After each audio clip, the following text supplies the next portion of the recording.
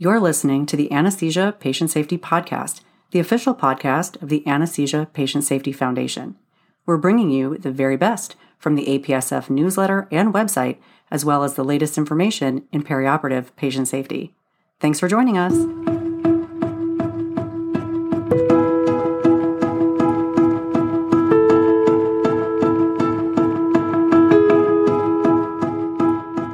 Hello, and welcome back to the Anesthesia Patient Safety Podcast. My name is Allie Bechtel, and I'm your host. Thank you for joining us for another show. Did you attend the 2022 APSF Stolting Conference in person or on Zoom? If not, then you are in the right place because we are in the middle of our series all about the 2022 APSF Stolting Conference called Crucial Patient Safety Issues in Office-Based and Non-Operating Room Anesthesia, NORA. The conference was directed by Shane Ingus, J.W. Beard, Emily Mathancool, Lynn Reed, Patty Riley, and Richard Ehrman. This is the second episode in the series, and we will be picking up right where we left off in the first session. Before we dive into the episode today, we'd like to recognize Masimo, a major corporate supporter of APSF. Masimo has generously provided unrestricted support to further our vision that no one shall be harmed by anesthesia care. Thank you, Masimo. We wouldn't be able to do all that we do without you. The 2022 Stolting Conference is all about anesthesia patient safety outside of the operating theater.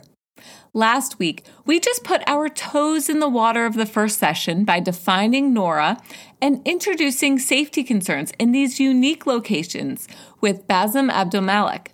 Remember, NORA is any anesthesia service provided in a location outside the main OR. NORA safety concerns may be related to the space, equipment and monitoring, staff, patients, and the procedures. Today, we are diving all the way into the rest of Session 1, moderated by Emily Mathancool, called Is All NORA Created Equal?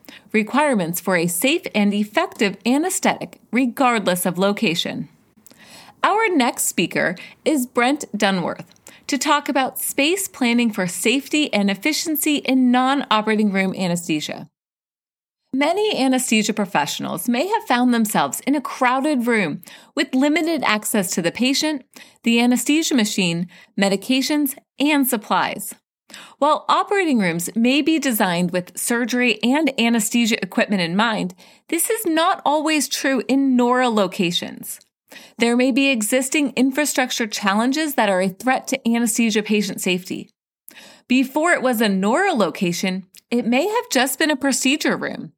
Then, the anesthesia team is brought into the suite and the anesthesia equipment must be brought in as well, leading to a lack of access to the patient, equipment, and help.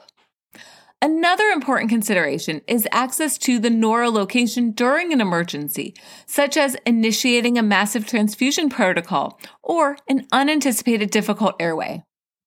Other challenges include equipment limitations in certain NORA locations.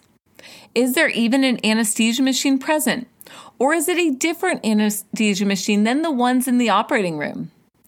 Field avoidance is another consideration in this area, and you may find yourself without having easy access to the patient's airway. There may also be the idea in NORA locations that intubating is too invasive or takes too long, and that the procedure can be done with just a little propofol and an unsecured airway. Here are some other threats to patient safety in NORA locations. Is the team prepared for an emergency? Where are the code buttons? Is the staff able to assist in an anesthesia emergency? This may be addressed with education and training for the procedure team, including on-site simulations.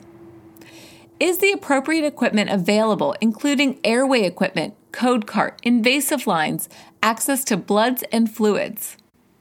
Does the NORA location look familiar and reflect the equipment in the operating room? Is the NORA location easy to find in the hospital or difficult to locate?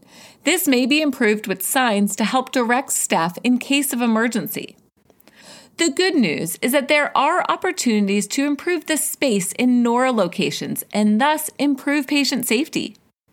Anesthesia professionals can have a big impact on patient safety by getting involved in the NORA Planning Committee to help build relationships and make sure that safety is a top priority. Remember, the ergonomics in the NORA location can also have a big impact on operational efficiency as well as patient safety. Dunworth provides the example of a typical GI suite, which may be just a small room, only about 300 square feet, to contain the patient stretcher and procedural and anesthesia equipment that also takes up floor space and limits access to the patient and supplies. With the goal to prevent field avoidance and allow the anesthesia professional to have access to the patient's airway throughout the procedure, the room was redesigned with ceiling-mounted equipment and larger suites.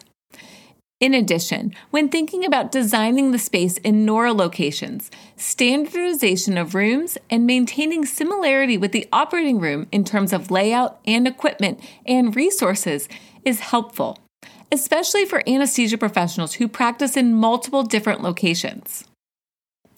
We are moving on to another important consideration for patient safety in NORA locations: teamwork. Diana Enka is the next presenter to talk about best practices working collaboratively with the proceduralist to improve patient safety. Enka opens up with several well-known case scenarios, such as an unanticipated difficult airway, a patient with significant comorbidities, working in a new suite, or starting a new transplant program, and highlights that in NORA locations, these challenges may lead to increased morbidity and mortality. This increased threat to patient safety may be related to the following curveballs, including the procedure may be diagnostic and a therapeutic procedure, the equipment, which may be complex and sensitive, staffing in NORA locations who may not know the anesthesia professional, and this is especially challenging for new hires on the anesthesia team. The culture that providing NORA care is unpopular with members of the anesthesia team. And finally, the heterogeneity of NORA locations that are very different from each other with different equipment and in different locations. Let's meet the team that will need to work together for NORA care. First up, we have the patients who desire to be comfortable and safe during the procedure. Next, the proceduralist who wants a motionless patient and perhaps time to teach trainees during the procedure. Then we have the anesthesia professional who would like a clear plan for the procedure, no complications, and to be done on time so that they are not working at a NORA location in the evenings or overnight. The nurses on the NORA team may prefer for procedures to be done with anesthesia and would also like no complications and to complete the procedures on time. Finally, we have the administration, who are keeping an eye on the budget and desire no increase in costs. The good news is that we can make these goals align with 3 crucial C words: communication, collaboration, and coordination. This may require a multidisciplinary teamwork approach, so let's dive into more specific examples. Keep the multidisciplinary team in mind, including the proceduralists, the anesthesia professionals, nurses, techs, administration staff, and schedulers. Bringing the team together may be facilitated with simulation of the procedures on site. Creation of appropriate protocols and pathways, especially for complex patients, complex procedures, and complications, such as massive hemoptysis during bronchoscopy and massive hemorrhage during lead extraction. Participation in daily huddles as well as pre-procedural huddles. On the day of, the in-person huddles should discuss any complex cases of the day, optimize workflow, assess resources and staffing, equipment, add-on cases or triage and priorities, and prepare for potential complications. Pre-procedural huddles may be done by email prior to the day of and can be helpful for appropriate staffing and preparation for complex patients, as well as making sure that the required resources are available. Creation and consistent use of checklists, including timeout, site-specific checklist, and patient and procedural specific checklists to ensure the correct side. The patient may even be able to participate in the timeout prior to receiving anesthesia. Appointing a director of NORA who can lead this division of multiple locations and facilitate communication. There may also be consideration for a core team of anesthesia professionals who work at certain NORA locations. Anka describes what her institution is doing to help keep patients safe during NORA at Cornell. Weekly and monthly huddles, daily huddle to discuss add-on cases, email chain for complex case planning, message chain for same-day complex cases, emergency contact numbers, emergency checklists, protocols for complex cases, emergency simulation sessions available in person and on video so that it is available to the entire multidisciplinary team, and training for emergency situations with shared conferences and educational sessions. The future of NORA is expanding and demanding. The ICU is quickly becoming a new NORA site. In order to meet the demand and the NORA challenges, we must see the establishment of NORA as a formal division in many hospitals and institutions, the development of institutional NORA committees, and multidisciplinary projects and conferences dedicated to NORA, just like this conference. We made it to the final part of the first session, and it is exciting. We have 3 proceduralists who share their experiences and important considerations in NORA locations. First up is Michael Coachman, a professor of medicine and surgery in the gastroenterology division at the University of Pennsylvania, to talk about patient safety in the GI endoscopy suite. A couple big questions that come up include, when do you need to intubate? And how do you sedate the patient? The answers are complex and depend on the patient. Do they have cardiopulmonary compromise or a gastric outlet obstruction? And on the procedure, will it be a prolonged procedure? Remember, all endoscopists are not the same when it comes to skill set, approach, and communication skills. The same is true for anesthesia professionals. In addition, procedures are not uniform or predictable, with different approaches, trainees, and equipment availability. Plus, all patients are not uniform or predictable, and you may provide care for patients who are quite sick, especially if they are in the GI endoscopy suite to have a procedure to replace a surgical procedure or in an attempt to avoid surgery.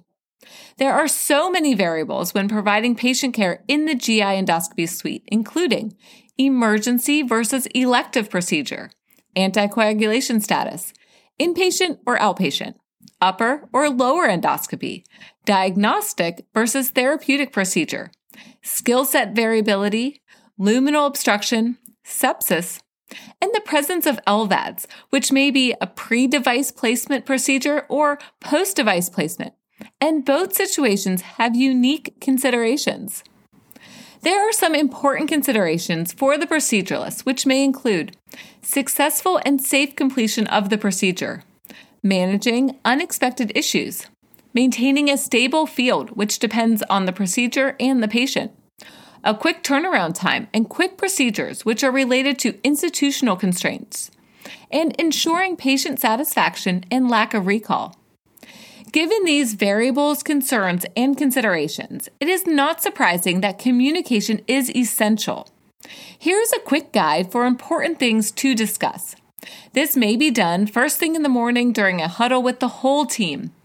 Taking the time to prioritize communication can ensure that safety and efficiency are maintained as the day progresses.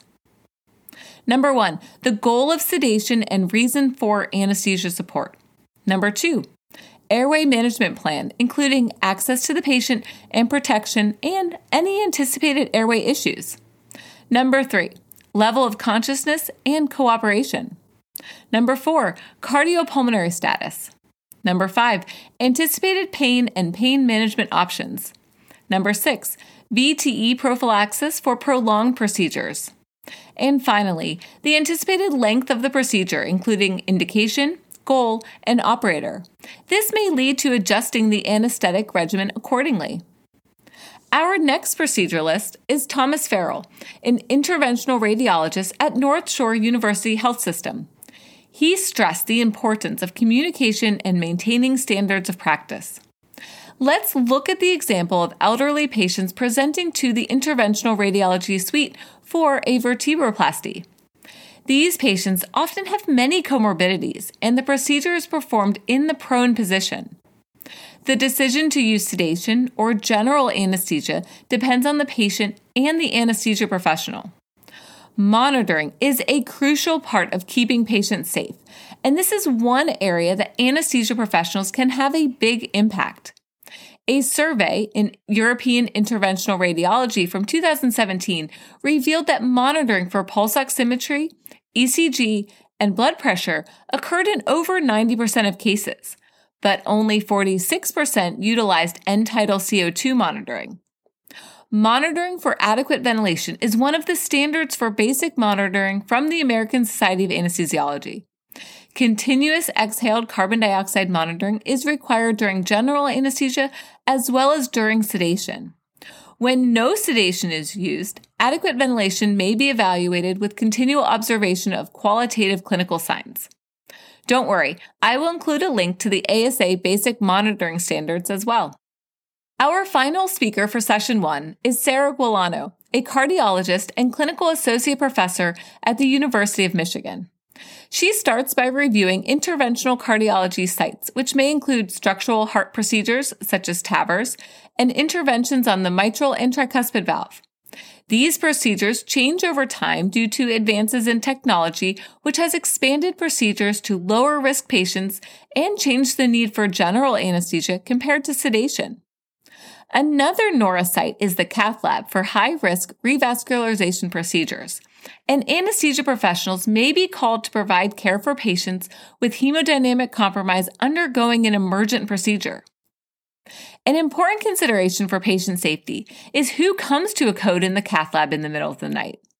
During the day, there may be anesthesia professionals who are part of the procedure right from the beginning, and it is important to have this support for emergent procedures as well.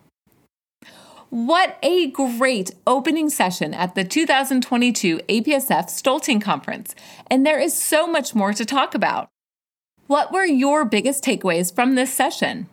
Let us know by tagging us on Twitter at APSF.org and using the hashtag APSF2022 and hashtag APSF podcast. If you have any questions or comments from today's show, please email us at podcast@apsf.org. Please keep in mind that the information in this show is provided for informational purposes only and does not constitute medical or legal advice. We hope that you will visit apsf.org for detailed information and check out the show notes for links to all the topics we discussed today. Until next time, stay vigilant so that no one shall be harmed by anesthesia care.